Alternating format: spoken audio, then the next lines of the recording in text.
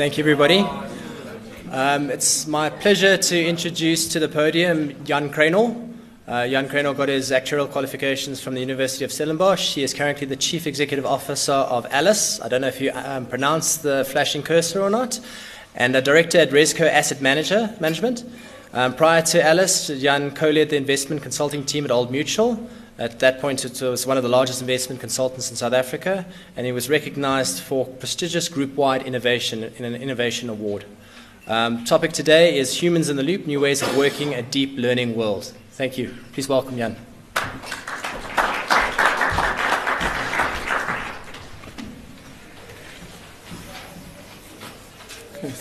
Thank you, Matt.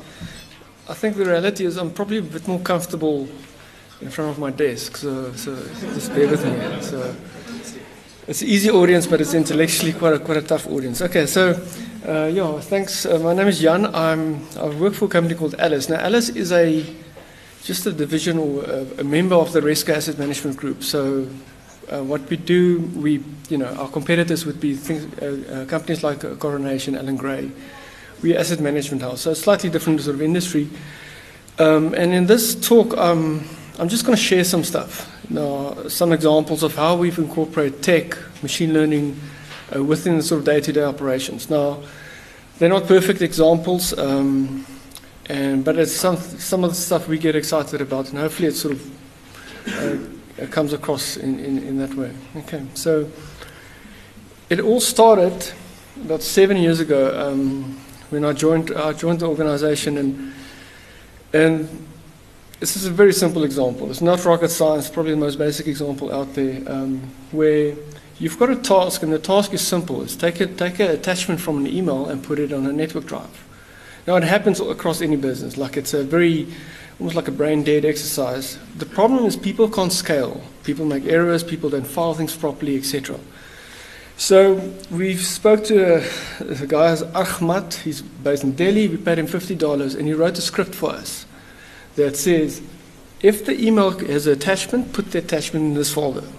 And on day one, it's like, why are we doing this? It's like, it doesn't add that much value. But what happened over the last sort of 7 years, staff just started adding more rows. And even if that's a very simple thing, the minute you scale something simple, it becomes complex. So, and at the moment, like, this thing would then run every 15 minutes for 7 years. If it fails, it's fine. The nature of this, this problem wasn't that critical. So the problem comes with scaling. So something, and it's often difficult to see that initially when you're busy with something. When you're like, cool, I've built a model. Just by maybe a show of hands, who's played with things like TensorFlow, Keras, machine learning models, trained? So you might, okay, thank you. So you might build a model, you might sort of work on a sort of a hypothesis, and you get to results, and you actually want to tweak something and and sort of do another version of it. Now, even that, let's call it cloning, is a simple exercise.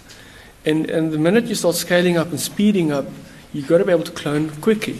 Now, it's a very simple thing, but it introduces friction in the entire pipeline. And this cumulative impact of automating something super basic is often like massive.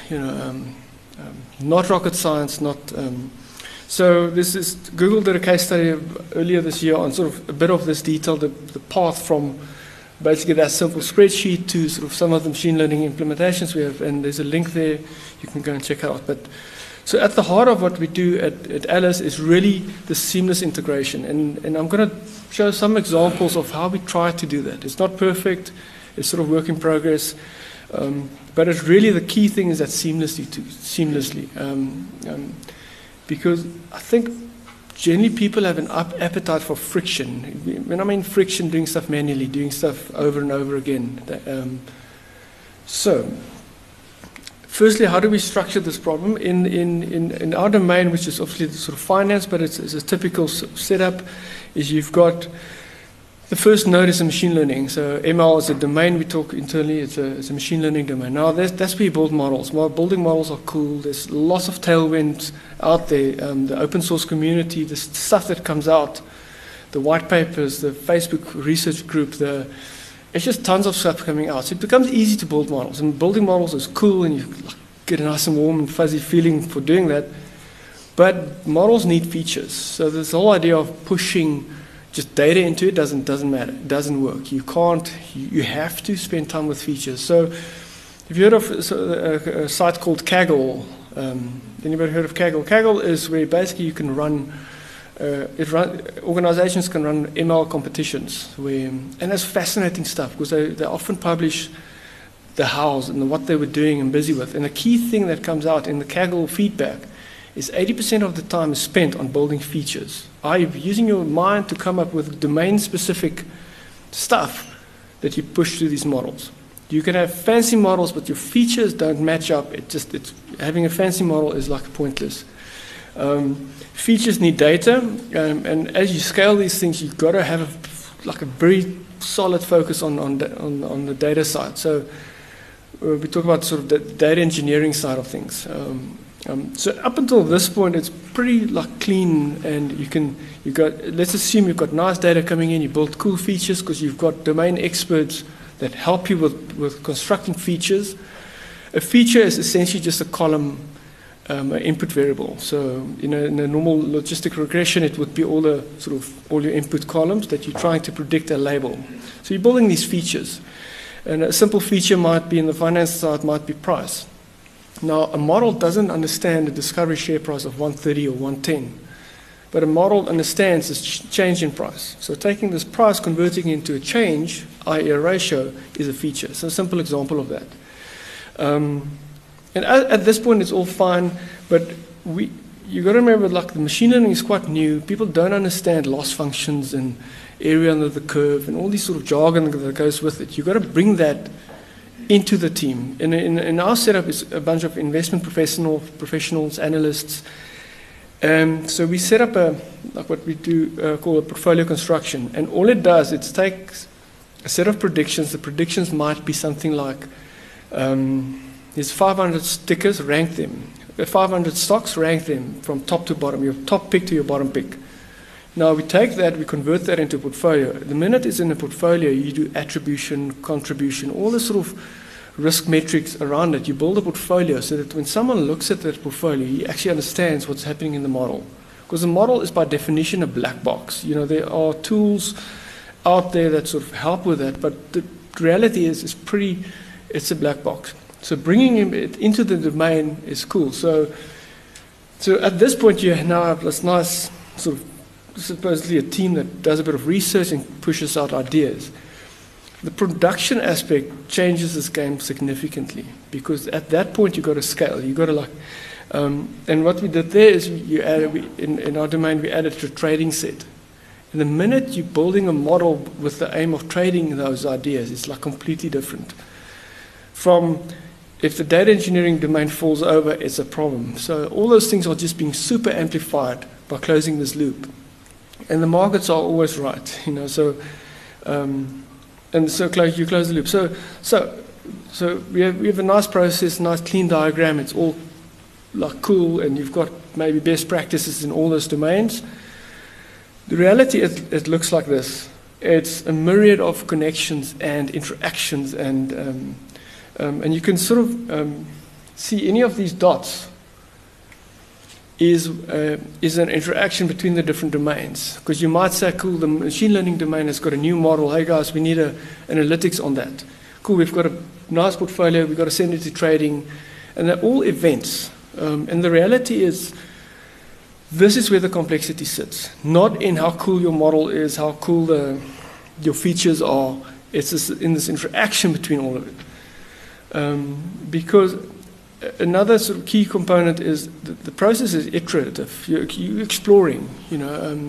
If you read the Kaggle and the best practices and white papers out there, most of the time it's just to try it out, see if it works.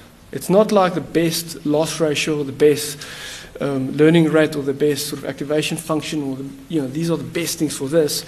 It doesn't work like that in our experience. You just got to try it out. And to try out many ideas, you've got to have a solid, let's call it framework in place. So if we sort of zoom out a bit, let's look at this framework and say everything is events. Me standing here was Marco sort of, asking me to be here today. That's an event. It's a very simple concept. We understand that, but again, the complexity is Marco's calendar, my calendar, tomorrow, today, everything that happens around it is complex. But if you strip down everything right to the event level, and you say let's define a framework as just events, and events can trigger, i.e., if Peter asks me something, I respond to him because I've got a name, etc. So that's the event that makes me do something. It's a very simple thing. So, makes sense? It's a bit of an abstract, but it's you'll see where I'm getting to. Cool. So everything is events, and this is how do you put it? The underlying technology of how we've used this is a very simple key value database. It's not this flashy thing. We got somebody that helped with the visuals, but that's this diagram we looked at. The diagram is nothing super complex behind it. There's no modeling behind it. It's just a key value database with a visualization on it that links event to each other. An event might have a parent, so you could have, a machine learning model run and it completes, and a portfolio is generated by listening to that. And the minute you listen to your parents, you've got a parent, and in that point you then have a dot, a connection between the two. Okay, so it looks busy, but that's the reality of the sort of event-based setups. Cool. So now we've got this event database that helps us tying in the connections and monitoring the state of it and sort of some attributes of it. And there's nice aircon. Cool. So let's look at a team. This is on the left. You've got a couple of individuals. You've got Rezco as an analyst. Those are CFA sort of engineers, typical sort of investment professionals. And then you've got this global partners at the bottom. Now, let's assume that the events, i.e. the interactions between all those, are perfectly. So in other words, you've got some sort of workflow management tool or platform, and we use things like Asana. I don't know if Asana is just a open, it's a task management tool, but there's tons out there. Let's assume that's frictionlessly or well implemented, and we take all these individuals and we stack them in the same room. So every node there, every dot there is like a team member that have got communication sorted. Now there's one particular team member there, I don't know if you can see there, there's sort of Alice at the top, which the play with the sort of the name Alice is another team member that generates events that people listen to, or Alice listens to other events. And so what the challenge with humans can't scale, team can't scale, getting more PhDs in a room doesn't always scale linearly within sort of resource, because you've got to manage a lot of additional aspects. Computers scale. So we sort of play with the idea of, hang on, what if this Alice is like an actual entity in the organization? So now we've got this sort of myriad of a digital organization with humans. Now our investment team won't even know that Alice is a person or a machine, like that sort of play with it. It's not perfect, it's just sort of concepts. And like the visual basically it's just a simple example, but you can really sort of drill in to what that, just to zone into. Now how you want to visualize your events is really up to sort of each organization, but it's just one way of looking at what is happening between the nodes, if that makes sense. So that's a bit of communication. There's a live, if you want to click on there's a live link of that with some anonymized stuff that you can see sort of what's happening in the public.os. But so in the next slide, I'm going to go through the different domains and just share some of the things we've felt like worked well, didn't work well, i.e. when do we involve a human and when don't we, and how do we sort of blend these two together? And hopefully it's meaningful to some of you. So just starting on the DE side, data. Anybody working with data? I mean, I don't know if we're more data jockeys than sort of investment professionals, because the data side is hard. So you've got to have decent pipelines, frameworks, patterns in place. There's a ton of tools out there to make it easier. Because but machines are pretty good at doing that. So once you've got a decent ETL setup or pipeline setup, that thing just flies. And it's cool. Don't get involved. Check that. Do your quality checks across it, but don't get involved. The machines can handle that. Now, you don't need machine learning to do a lot of these. It's just having a very solid patterns for that. What is tricky is when there's inconsistencies. And this was a bond file. I'm sure a lot of you are so familiar with this bond data file. That's just, I think it's generated by a group of actuaries, maybe not. But you can see there, like, look at the two differences. There's a comma and a semicolon between those lines. So somebody, when they exported the data, says save as, this is a stuff up for a machine, because it's just like what, but for a human it's find, replace, done, move on. And how do you integrate with those things? You don't want this whole entire thing just falls over, and what are the processes? You don't want to go through error logs and like this thing doesn't. So the framework needs to have a very clear entry point in terms of how do you, when you say let's, Alice is our world, but let's say this Alice is tech, the infrastructure, machine learning, the sort of tech side of things. How do you set up a contract with Alice so that you promise as a user or as another event that I'll give you a COMAP file, and if it doesn't meet the contract, it's a breach of a contract, which then needs, in this case, a human intervention. So what happens is now you can see there's on Alice, like, because it's just an event, there's another like a little blue dot there. It's Ubuntu. Anybody knows what Ubuntu means? It's a Zulu word for person. So it's like from, so Alice goes to Ubuntu, so now I don't want to go and watch this thing every day. It's like, oh, there's a blue dot, I've got to go and check it out, because that's friction. So what you have is instead of having that sort of bit of friction, let's go and set up on the human side. You've got an interface. So you might have a project management tool. We use Asana. Instead of us going here, why not just in my day-to-day, Jan, here's a task for you, there's a stuff up with this file, can you sort that out? And you have your interface, is what we call it, listening to events. So if there's a blue event there, in our case, Asana would be an interface, would listen to that, and it will create a file. Now, I don't know that Alice created this. It's sort of the idea with sort of not knowing that you're dealing with. But it's really, Jan, it's due for today, etc., etc. There's some logic you can build in. But it's just like one of the sort of ways we're dealing with some of those inconsistencies in specific data, because I promise you don't want to go and look at error logs to go and find out what's wrong. You've got to have a proper contract in place. Now, moving on to the feature engineering, for anybody who's played with in this space, it's a ton of options. So you can have a very simple example. This example has got, say you've got 150 columns.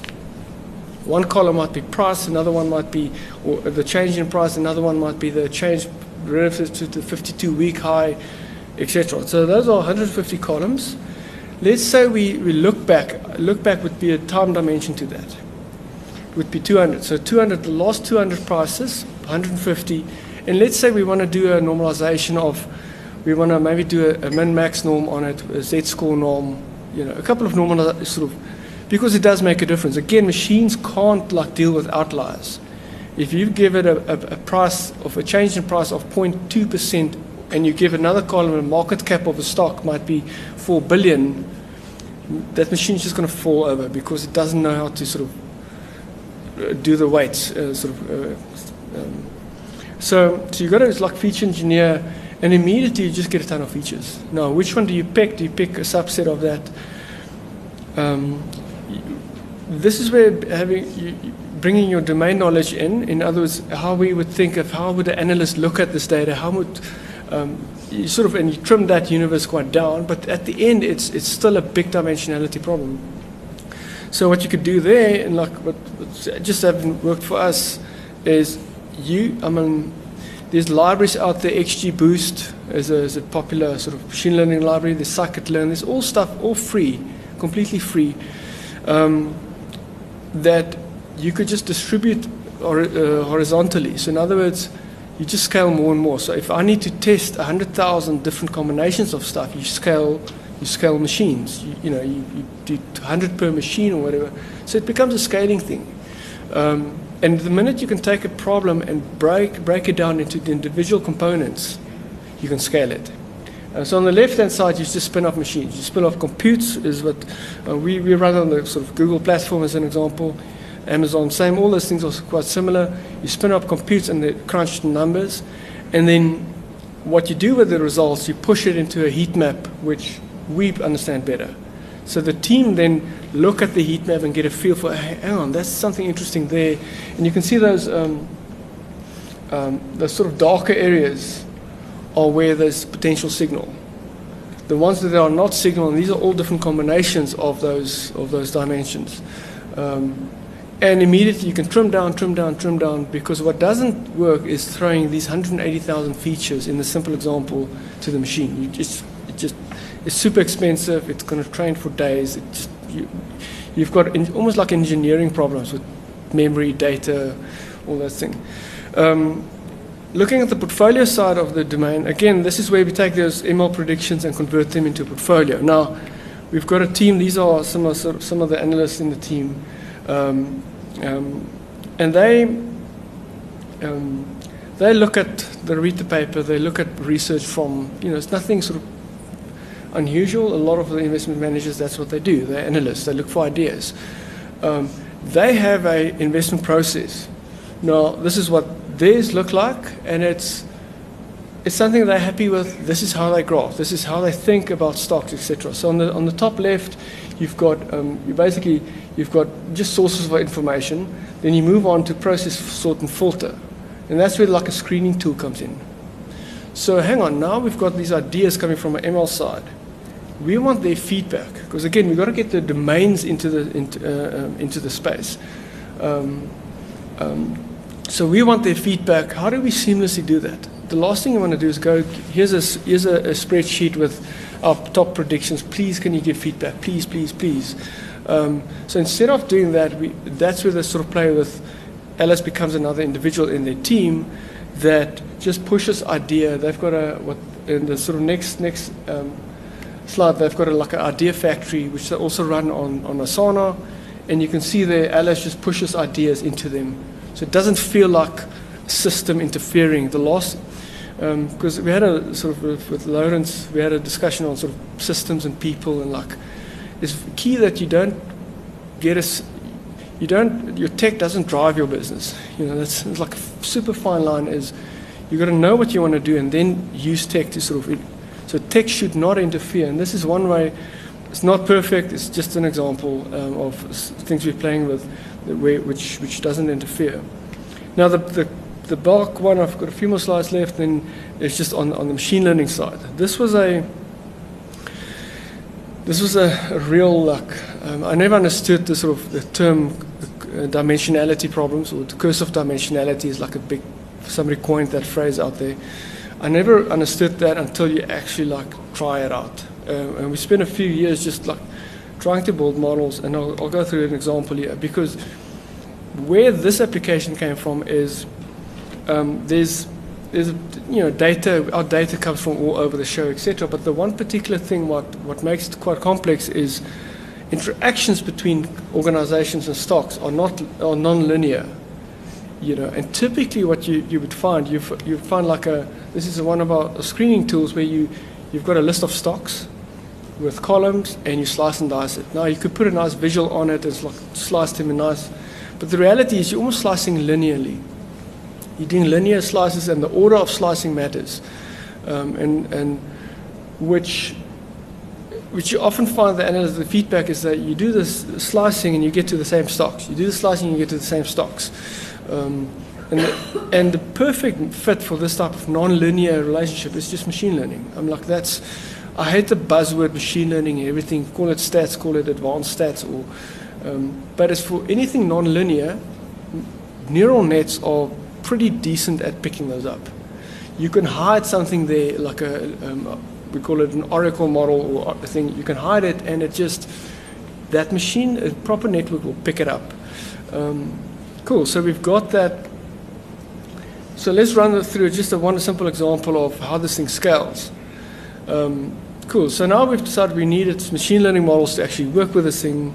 Okay, so let's say you've got a regression versus classification, because there's papers out there that you've got to do this or that based on, but the reality is you've got to try it out. So to try out two models is simple. You can take a very vanilla laptop with sort of not a lot of sort of, you can have metric, and you can sort of play with and pick the best one. That's simple.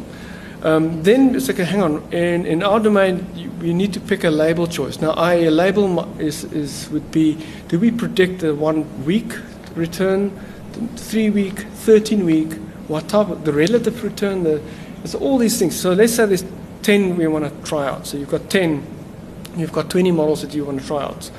In scikit-learn sort of world, they talk about you can grid search the thing until it works. And you could do this with a laptop, maybe RStudio or MATLAB, in like quite seamlessly. Then we go into the more sort of model architectures. These are machine learning. CNNs are a lot being used in the image detection. Your phone is running CNN stuff, finding that face in your profile. There's these typical sort of model architectures. RNNs, there's recurrent neural nets. They're all pretty standard stuff out there in the neural net space. So cool, you've got 260 models, and in this case, you probably need to look at it like a GPU. You can't just, like a CPU can't handle this. GPUs are obviously matrix optimized. And those things are pricey. Those things sort of.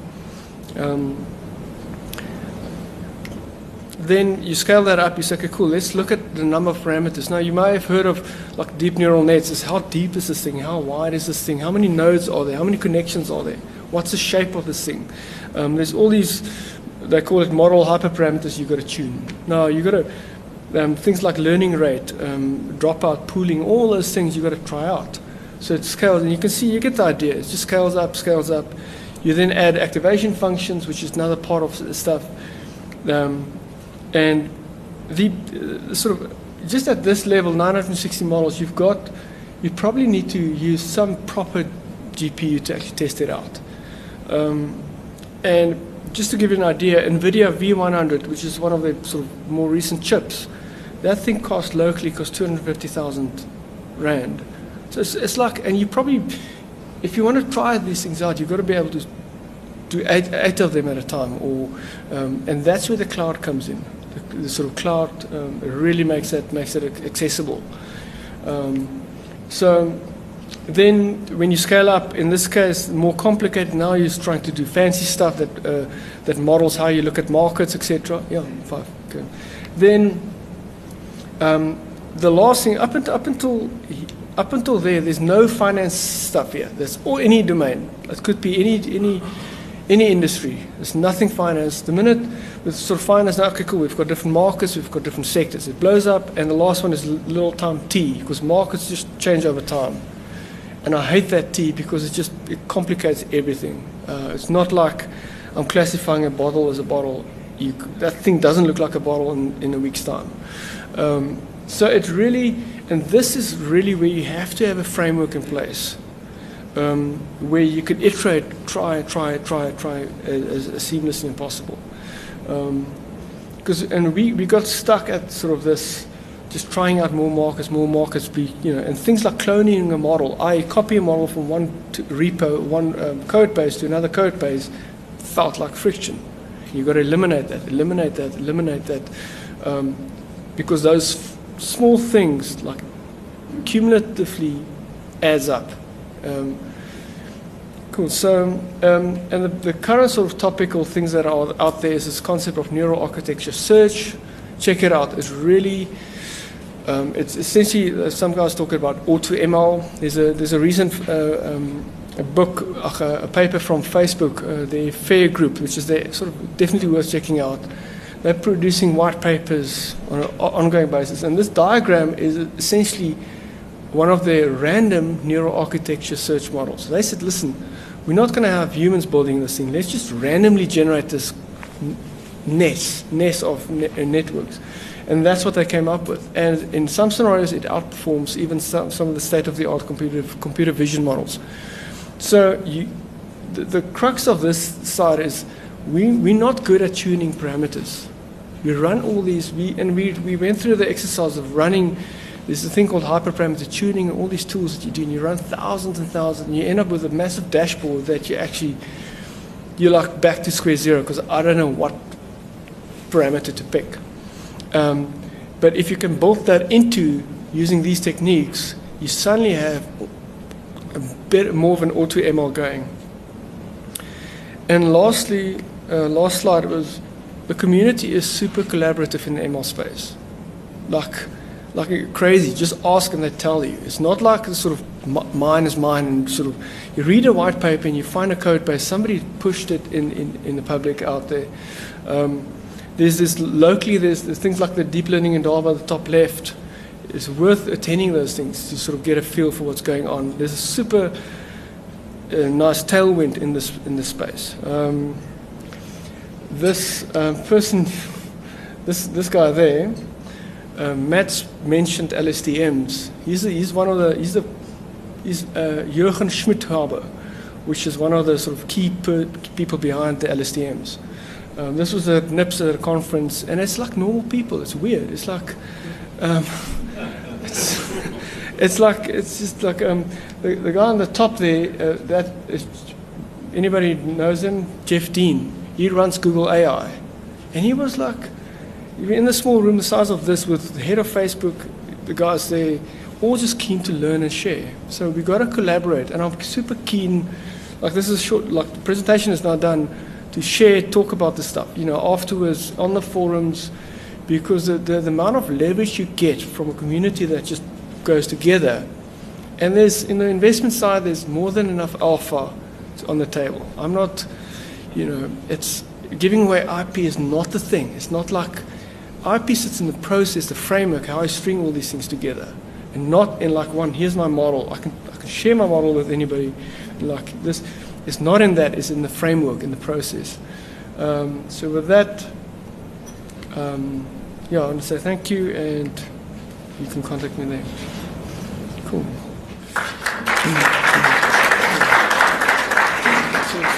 So any questions? I don't know if there's... Jan, thank you very much for your insight and sharing the overview of your process. I mean, what have you guys managed to actually achieve? In terms of your core purpose, which is as a trading platform? I mean, have you done any comparative studies? I mean, is the speed of execution, where are you getting your edge over more traditional, philosophy-based kind of trading approaches? Yeah, I think a good question. I think the danger is playing with the stuff and it's all nice and glossy and it like works, but you're not getting alpha. So what's the point? So core of what we're trying to do is bring these things together to get those investment ideas. So within the main fund, we've been trading some of these ideas, and they've, on average, pretty. So just from hey guys, next door, we've got some ideas, look at it, but put it through your process. We're not going to interfere. Here's a couple of ideas, take it or leave it. And some of those ideas have been going through. The other thing that's been quite fascinating over I'm talking the last 4 weeks now, where things have really started to sort of, almost gain momentum is with things like momentum. You get all these momentum ETF indices and strategies, and we had a breakthrough about 2 weeks ago on just a vanilla momentum model with a proper neural architecture and proper data coming in. You beat and you got to check your numbers. But the sort of whole team is super excited about, hang on, is this thing working? It's weird to think about it like that, but you got to check your numbers, because if you do a bit of leakage, we've tried in you've got these multi-dimension data going in, you put the answer in one of those matrices in the far right corner, it picks it up and you get performance that will just blow out. You get second order derivative blowouts. So that's so with a very simple model, just looking at price, using convolutions and that sort of thing, suddenly hang on, this This is graph seeing. Because, sorry, linked to that is we're building a process, not a formula that worked. That's just quite important. That's why you've got to simulate at every time point, simulate the world, what the data was at that point. That makes sense. So I have a question for you, Jan. Thank you very much. It was a brilliant presentation.